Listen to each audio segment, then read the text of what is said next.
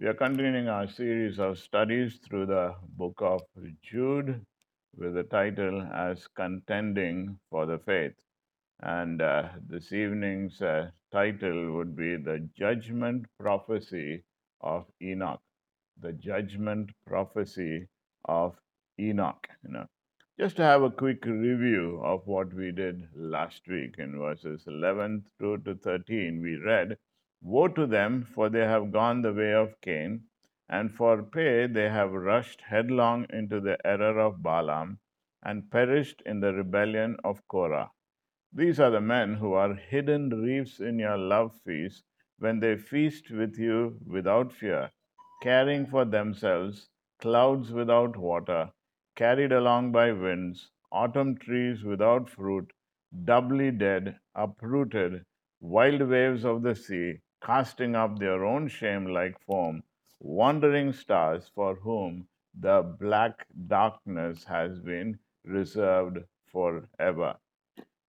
But in Jude 14 now today, we find that there's a reference back to Jude 4, which states that certain persons have crept in unnoticed, ungodly persons who turn the grace of our God into licentiousness and denying our only Master and the Lord Jesus Christ. He's referring back to this verse in Jude 4, and if you notice in Jude 8, he says again, these people, uses the same phrase again in Jude 10. And in verse 11, it says, they walked in the way of Cain. Now, Jude 14 as well as 17 later on would indicate that. And again, he uses this phrase, it was about these men that Enoch prophesied. So, Jude is referring back again and again to these certain persons who have crept in unnoticed. He's giving us more and more details about who they are, how they behave, and what's the punishment going to be, so that we can be careful when we see them within the church. We would be willing to contend for the faith. So he's giving all these details so that we would get more clarity about these certain persons who have crept in unnoticed. Okay, so let's look at verse 14 and 15 this evening, where it says, it was also about these men that Enoch, in the seventh generation from Adam, prophesied, saying, Behold, the Lord came with many thousands of his holy ones to execute judgment upon all and to convict all the ungodly of all their ungodly deeds which they have done in an ungodly way, and of all the harsh things which ungodly sinners have spoken against him. Now, when you look at this verse, there are a couple of questions which will definitely come to our minds. Questions like, who was Enoch? Where does Jude get his information about Enoch's prophecy? When will the judgment spoken of occur? Who is the target of this judgment? And why is the judgment taking place? These are questions that we will address this evening as we go through these verses. Dr. John MacArthur, speaking about our society of today, he says, our society has become well insulated from the reality of hell. In fact, preachers don't preach about it. Writers don't write about it. Evangelists don't even necessarily warn about it. The culture thinks everyone is basically good, and life after death it's either happy and full of pleasure or it doesn't exist at all. Hell is neither politically correct, socially acceptable, or even evangelical these days. We have become so comfortable with the absence of hell from our evangelism that our superficial gospel has no threats, no warnings about eternal torment and eternal suffering. But on the other hand, the Bible is very clear on the reality of hell, very clear on the reality of eternal punishment, very clear on the reality of eternal darkness.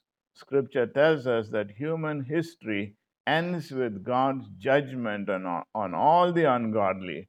And that is what these verses are speaking of this evening. So let's get through these verses, verse by verse. Okay.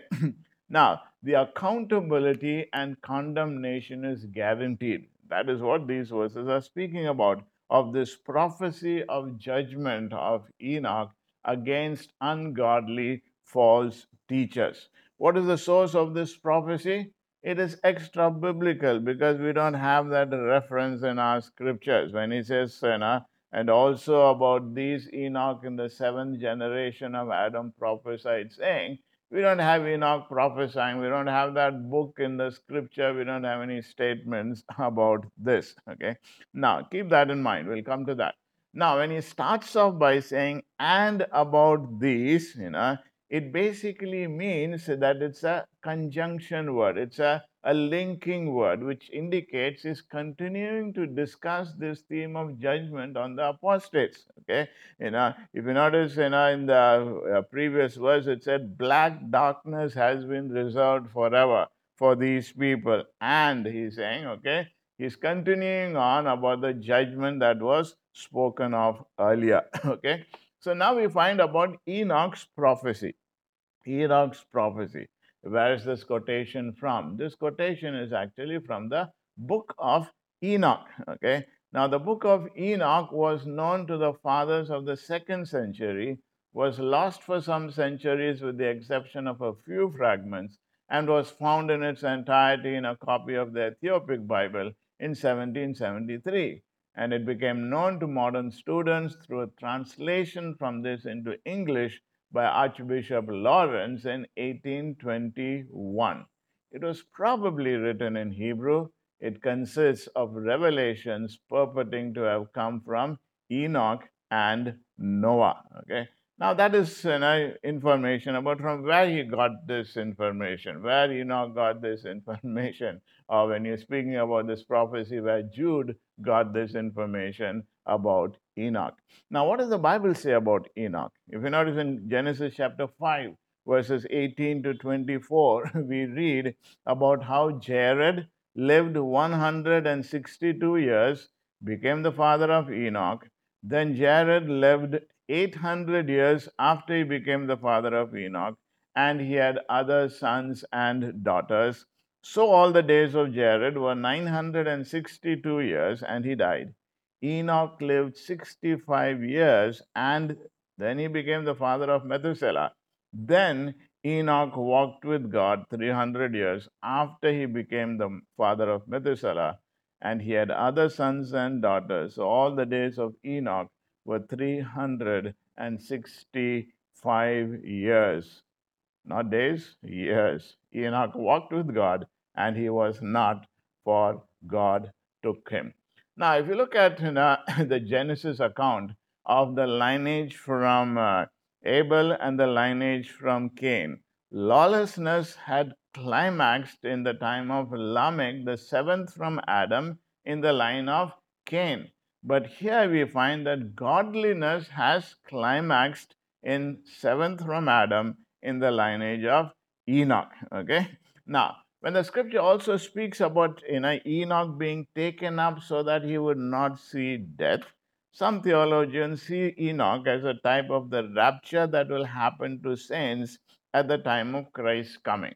So they would speak about how Jude is referring to Enoch. He was taken up, and that is what is going to also happen when Christ comes in judgment. Then the believers will be caught up. Okay, that is the reason why they would say that he is referring to Enoch over here.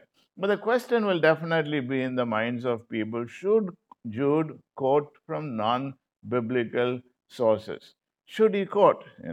If he is writing scripture, should he quote from non-biblical sources and put it in scripture? Okay, that's a question that people may have. But remember, he does not call it as scripture. Okay, he's only quoting from that. If you notice, just as much as in the Old Testament, we have other books, book of Jasher and book of the different kings. Different books names are mentioned as it is written. But the Bible doesn't say that those books are scriptural. Similarly, even Paul quotes from non-canonical writers. With statements. For example, in Acts chapter 17 and verse 28, he would say, we are also his children, where he quoted one of the philosophers on Mars Hill, where he spoke that sermon. Or in 1 Corinthians chapter 15, verse 33, he says, "Do not be deceived. Bad company corrupts good morals." That's not a scripture passage. That is again a quotation from a philosopher. Or in Titus chapter 1 and verse 12, where he says, "Cretans are always liars, evil beasts, lazy gluttons." Now, again, this was a quote. So, even though this prophecy is not recorded in the Old Testament, obviously the Spirit of God has inspired Jude to use it. Okay, maybe because it was a familiar saying at that time, maybe it was because it was spoken about, and it is in keeping with what he is speaking about here, writing about here, about the judgment that is to come. So people are aware about it, and as a result, he uses that as an example. So just because Jude uses these writings doesn't mean that they should be considered scripture. We must be careful about that. Now, what does he say in that particular reference in Jude 14? He says, "Behold, the Lord will come with many thousands of his holy angels to execute judgment upon all, to convict all the ungodly of all their ungodly deeds which they have done in an ungodly way, and of all the harsh things which ungodly sinners have spoken against him." Four certainties of Christ's coming he mentions. He says the Lord will come. He comes with his saints. He comes to execute judgment on the ungodly, and he comes to expose their sin. So he says these are certain. Judgment is certain as much as he is going to come to execute this judgment. This is the truth of Scripture. Okay, so let's look at that particular section about this judgment or the execution of judgment, where he says, "Behold, the Lord came with many thousands of his holy ones to execute judgment upon all." He starts off by saying, "Behold." Jude uses this word to cause us to focus our attention on this announcement that he is making. Charles Spurgeon says that "behold" is a word of wonder. It is intended to excite admiration. Wherever you see it hung out in Scripture, it is like an ancient signboard signifying that there are rich wares within. So every time you see this word "behold," stop and find out, hey, what is coming up after that? Now, also, if we notice, it says the Lord came. It is not that the Lord will come, but it says the Lord came, which is an aorist active indicative. This is the Greek tense of the aorist tense. It is not will come, future tense, but came, past tense. So we see that the word came is an aorist tense, but in this context describes an event that is yet in the future. Now, why does he use this tense? He is using this tense because he's so certain that Jude describes it as a past tense, that it has happened already. Even before it has happened, he is so sure that this is going to take place. So, when the judgment is spoken of as the Lord came, it is a certainty beyond a shadow of doubt. God is going to bring about judgment upon these apostates who are trying to lead people away. But you and I need to be careful. We must be discerning people. We should also be willing to contend for the faith and not give up or water down the faith. Okay. Now, Revelation chapter 19 and verses 11 to 16 speaks about how the Lord will come, where he says, "I saw heaven standing open, and there before me was a white horse, whose rider is called Faithful and True." And verse 16 says, "Out of his mouth comes a sharp sword with which to strike down the nations. He will rule them with an iron scepter. He treads the winepress of the fury of the wrath of God Almighty. And on his robe and on his thigh, he has this name written: King of Kings and the Lord of Lords." Very clear. The Lord comes to judge the earth. The Lord comes to execute judgment, with the winepress of the fury of the wrath of God Almighty. And the Bible also says that he comes with many thousands of his holy ones. Many thousands of his holy ones. Revelation 19:14 says, "And the armies which are in heaven, clothed in fine linen, white and clean, were following him on white horses. The Lord comes with the thousands of his holy ones. That's where the judgment comes in. Rapture is when the believers are caught up, and when he comes together with the saints, that is where it is spoken of here. Now, why does he do this? To execute judgment, to execute judgment. Okay, Revelation chapter 20. Then I saw a great white throne and him who sat upon it, from whose presence earth and heaven fled away, and no place was found for them. And I saw the dead, the great and small, standing before the throne. Books were opened. Another book was opened, which is the book of life. And the dead were judged from the things which were written in the books, according to their deeds. And the sea gave up the dead which were in it, and death and Hades gave up the dead which were in them, and they were judged, every one of them, according to their deeds. Then death and Hades were thrown into the lake of fire. This is the second death, the lake of fire.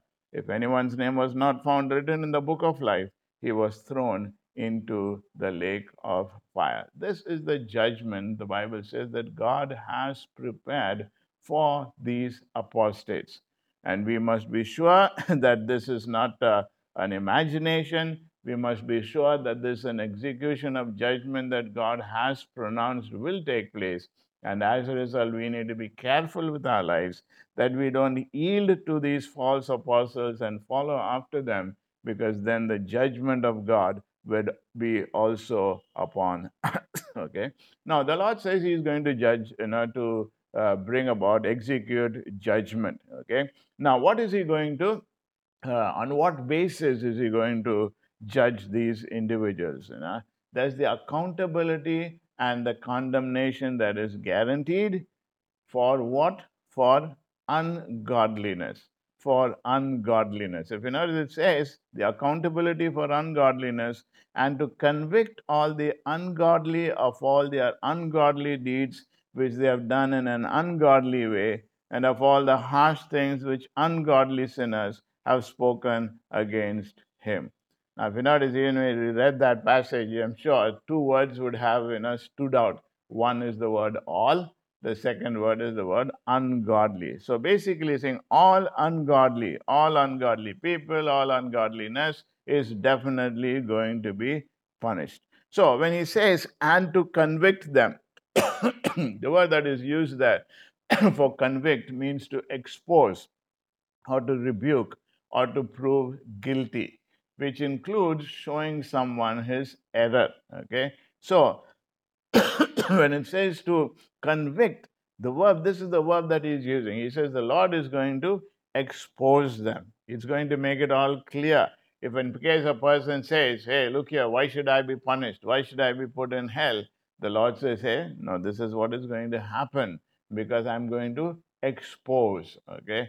Now, people today may be in a sort of hypocritical manner, outside one, inside another, so that nobody knows. But the Lord says when He comes for judgment, it is all going to be exposed, so that they would be proven guilty.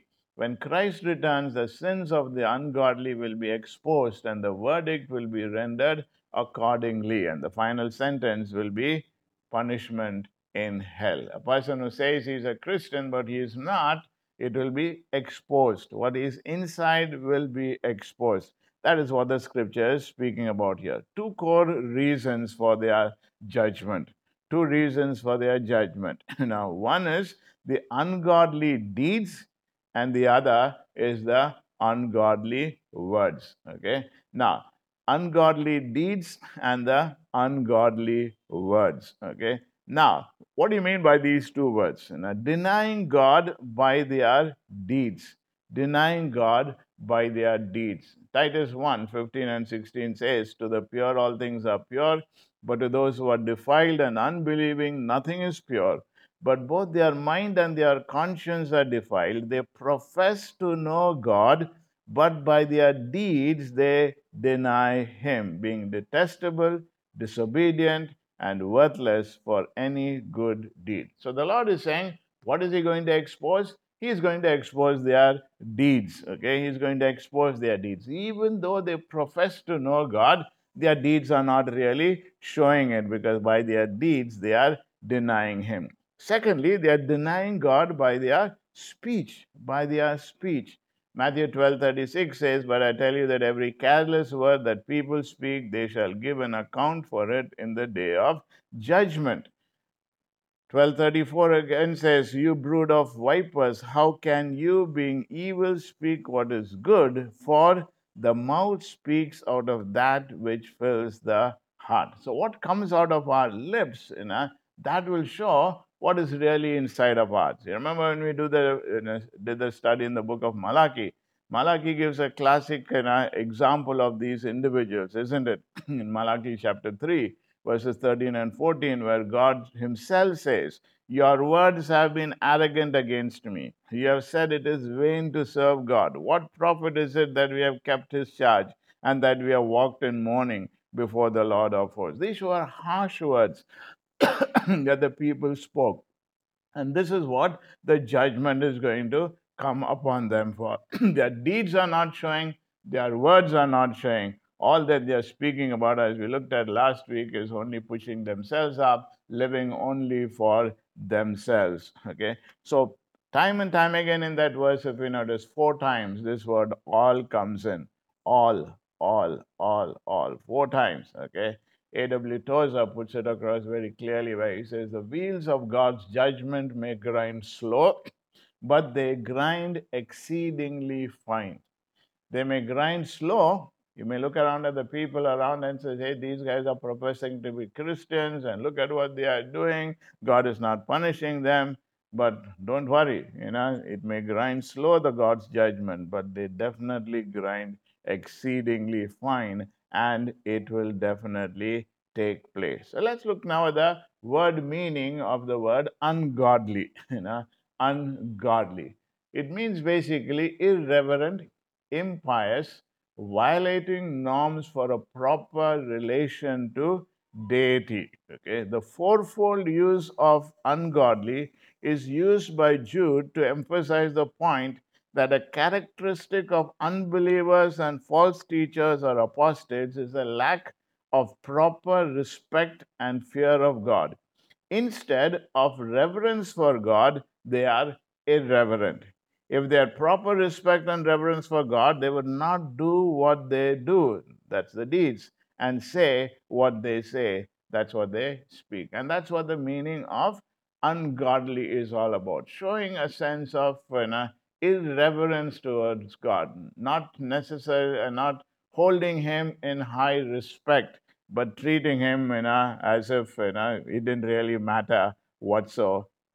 Okay, if there is one attribute of God that every Christian says they believe and yet implicitly denies in the way they live, it is God's omnipresence. We all say that God is everywhere. He sees everything you do, hears everything you say, and knows everything you think.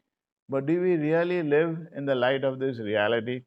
Or do we live not really recognizing also that He is around, watching us, knowing what we are doing?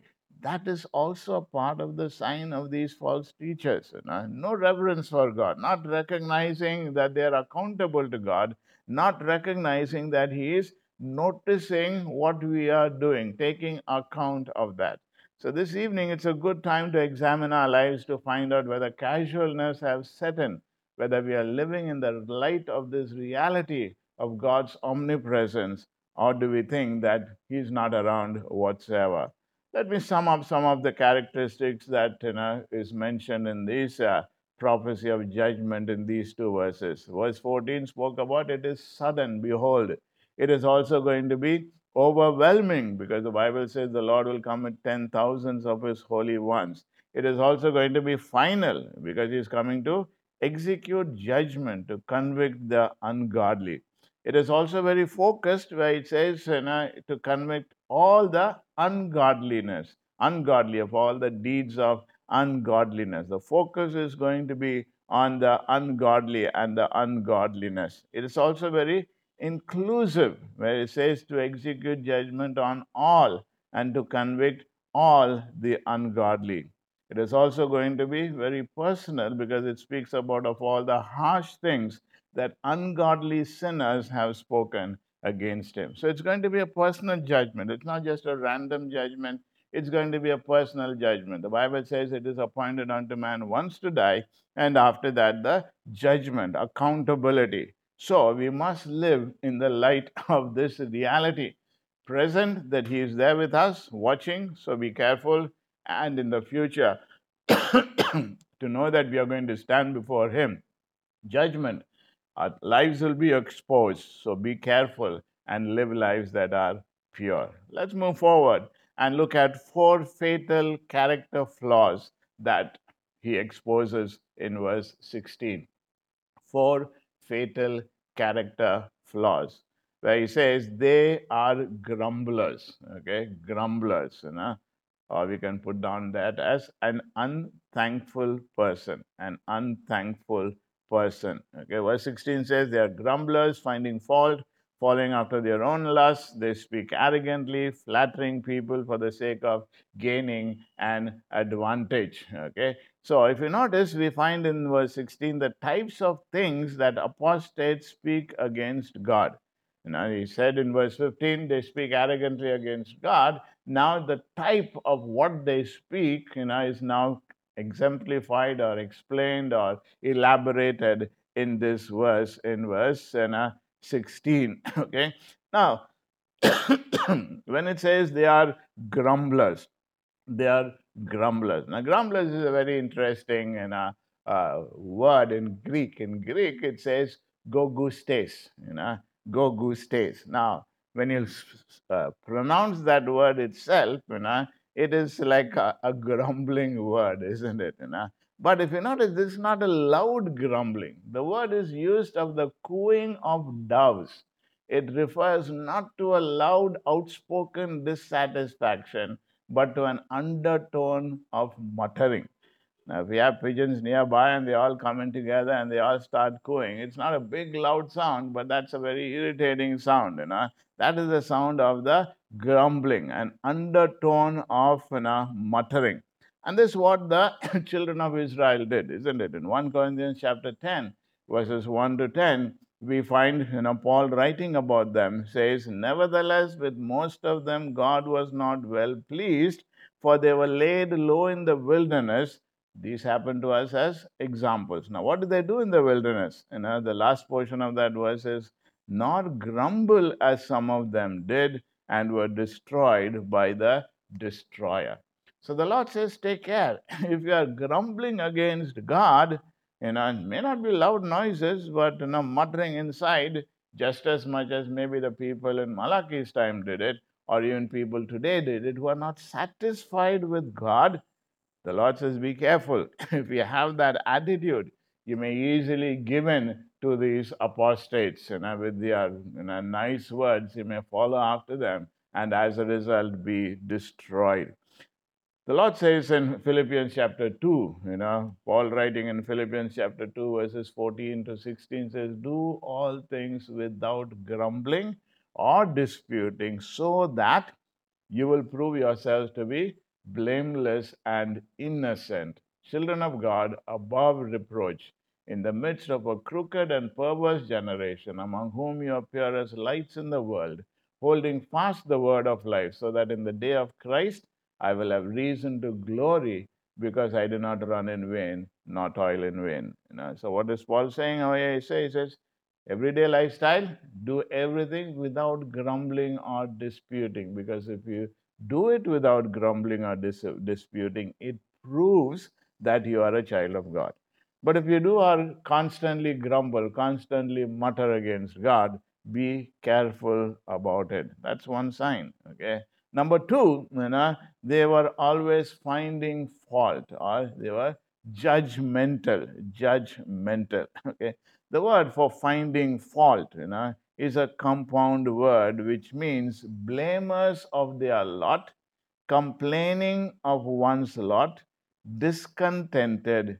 It describes one who is perpetually discontent and satisfied. That's what you will find when you look at the word study of that particular verse. Okay, people who are constantly dissatisfied. People maybe will say, this is all your fault, not my fault, it's your fault. Okay. constantly finding fault, not willing to accept their mistakes, but only finding fault with others. That attitude again will show that they are selfish individuals. Individuals who are not thinking about the other person, individuals are only thinking about themselves. What does Paul writing to Timothy in 1 Timothy chapter 6 and verse 8 say? He says, now that I want, not that I speak from want, for I've learned to be content in whatever circumstances I am. He says this again is a sign of spiritual maturity. I have learned to be content with whatever circumstance I am. I don't sit and find fault. Okay. Again in 1 Timothy 6:8, he says, if we have food and covering, with these we shall be content. Hebrews 13:5 says, make sure that your character is free from the love of money, being content with what you have.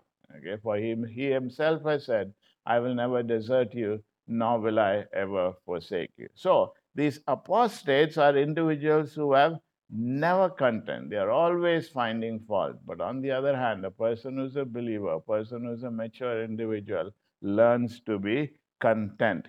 Third characteristic of these false teachers, is they are immoral, following after their own lusts. Immoral, following after their own lusts. Following after literally means to go from one place to another. And this word is used figuratively to describe a journey, a journey that people take to gratify their own flesh. And this is always going to end in disaster. Some translation says, walk after their own lust. In other words, this is their lifestyle. That's what Jude is writing over here. What are they following after? They are following after ungodly lust. Lust is a passionate craving, good or bad. And according to this context, obviously it is evil. And this explains why the apostates deny God's truth. They do not want God to tell them how to live, they want to satisfy their own sinful desires. They are their own authority. Remember again, earlier we looked at that, isn't it? They are not willing to accept any authority. They are their own authority. And that is what lusting is all about. A craving, a passionate craving. It may be for position, it may be for money, it may be for sexual passions. Any of these, an intense craving, which is the grabbing attitude, is what lust is all about. And the only sure way to know the truth in the Bible is by obeying it. Luke 6:46 tells us, Jesus says, why do you call me Lord, Lord, and do not what I say? So an individual who says, I'm my own authority, you don't tell me, the Bible is not going to be the final authority. Be careful. Chances are, or they are on the road to destruction. And fourthly, they are manipulative. They are manipulative. They speak arrogantly, flattering people for the sake of gaining an advantage. The word study of the meaning of that word arrogant is excessive size, puffed up, swollen, extravagant, or haughty. Okay. Now, these are the grumblers who are finding fault. They are individuals who are constantly puffed up in their thinking, and as a result, they throw their weight around, both by actions as well as by their words. And Jude is describing the characteristics of the false flattery that the apostates use to gain an advantage or captivate their audience. He calls their words literally swollen. Such words are used for only one purpose: manipulation. True compliments edify, but these false teachers utilize flattery to get the upper hand over their listeners by way of endearing themselves to their prospects. That is what is spoken of here when they say they speak arrogantly, flattering people for the sake of gaining an advantage. They are big words they give, flatter individuals. What's the purpose? Not to tell the truth, but so that they will become their followers. We notice in 1 Kings chapter 22 and verse 8, 1 Kings chapter 22 and verse 8, we find the king of Israel said to Jehoshaphat, there is yet one man by whom we may inquire of the Lord, but I hate him, because he does not prophesy good concerning me, but evil. He is Micaiah, son of Imlah. But Jehoshaphat said, let not the king say so. That's the next slide, where you speak about this king, who tells, Jehoshaphat, tell me, is there anyone who will tell me the truth? But he says, there is one guy who will tell the truth, but I don't like him. Okay. Now, why does he say that? Because he's not telling words that will please the king. He's telling the truth. And that's what will happen in the last days. The Bible tells us in 2 Timothy chapter 4, verses 3 to 4. It says, for the time will come when they will not endure sound doctrine, but wanting to have their ears tickled, they will accumulate for themselves teachers in accordance to their own desires, and will turn away their hearts from the truth and will turn aside to myths. Okay. High sounding words make a great cover for false teaching, isn't it? It was Warren Wiersbe who made this statement. They impress people with their vocabularies and oratory, but what they say is just so much hot air. High sounding words. People use a lot of big words. Maybe they say that the Lord said, I had this dream, or great interpretation, as it were. But covered up, it's a false cover for false teaching. They impress people with their words, but what they say is just falsehood or hot air.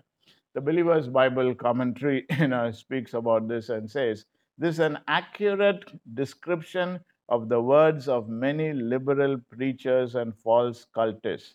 They are accomplished orators, holding audiences spellbound by their grandiose rhetoric. Their erudite vocabulary attracts undiscerning people. What their sermons lack in content, they make up for in a dogmatic, forceful presentation. But when they are finished, they have said nothing. Have you tuned to any of the YouTube videos that are around, which will explain this very clearly? Accomplished orators holding audiences spellbound by grandiose rhetoric, but at the end of it, they have said nothing. Okay. The word that is used there for flattering in Greek is literally admiring faces. It's to flatter an individual, to say, hey, you are great, you are great. But the whole reason is in order to get their advantage. Like today, we may use this phrase to curry favor, isn't it? No. The story is told of a man who was trying to explain the meaning of the word oratory. And he commented on this with tongue in cheek. This is what he said. If you say black is white, that's foolishness. But if while you say black is white, you roar like a bull, pound on the table with both fists, and race from one end of the platform to another, that's called oratory. Let me say that again. If you say black is white, that is foolishness. But if while saying, black is white, you roar like a bull, pound on the table with both fists, and race from one end of the platform to another, that is oratory. And a lot of orators today, isn't it? And as a result, people are quickly swept off their feet just of how people express themselves. Loud words, flamboyant, nature, great swelling words. Okay, but the scripture tells us, be careful. So we should be willing, as Proverbs 27:6 tells us, faithful are the wounds of a friend, but deceitful are the kisses of an enemy. If somebody comes and corrects us and say, hey, look here, this is what you're saying, but this is what the Bible is saying, don't say, who are you to tell me? Be willing to accept that. Okay. And if a person comes around and you are listening to false teachings and they say it's all okay, go ahead, be careful again. Okay. Let me conclude with some thoughts over here, thoughts that we can definitely pick up from these verses. Number one, our true faith is shown by our deeds and words. The apostates' deeds and words reveal them to be false apostles. What do your deeds show? What are your speech show? The destiny of those who oppose God is one of eternal separation. It is certain and fixed by God. Okay? So we dare not oppose God. Be willing to obey what God tells us to in His Word. Number three, expressing discontentment is ultimately grumbling and complaining about the giver of all things. So we don't say, no, it is, and I'm just expressing my feelings. No, grumbling is against God. Number four, everyone must guard against the natural inclinations to gravitate toward what we want to hear versus the truth. The natural thing is to hear what is tickling to our ears, but don't do that. Guard against that so that we are open to hear the truth and we are willing to obey it. 5 application questions this evening. Number one, how were such apostate false teachers, as described in this passage, able to creep into the large mainline denominations and take over so much territory? I've been noticed in the church today, church then, church today. How has this happened that they have crept in and people were not aware of it? Chances are the others were not had their guards down. They are not willing to contend for the weight. They allowed a little and little, little by little to creep in before they knew everything was gone. Secondly, second question, how can we give more weight to substance than style when evaluating spiritual leaders and those who profess to proclaim the word of God? What do you really give weightage to? Do you give weightage to style or do you give weightage to substance? How can we do that? Number three, how serious is God here about judgment and punishment? How can people say that only the God of the Old Testament has a fire and brimstone component? This is a thought that people have, that Old Testament God was a God of judgment, but the New Testament God is a God of love. No, no, no. New Testament speaks about judgment. Old Testament also speaks about love. Number four, where do we exemplify some of the same traits of grumbling and complaining and finding fault and manipulating others that are characteristic of these false teachers? Can you look around at some of the false teachers and find out whether these things are true of them? And finally, number five, on a scale of 1 to 10, 1 being never and 10 being constantly, how often do you think about the reality of God's ultimate judgment? 1 would be, I never think about it. 10 would be, I constantly think about God's judgment. Why do you think about frequently or infrequently? Why is it 1 or why is it closer to 10? What might change in your life if you maintained a truly biblical perspective of ultimate judgment? How will your life change when you recognize the truth of God's judgment, which is so very clearly spoken of in these verses? Let's bow our heads in prayer together.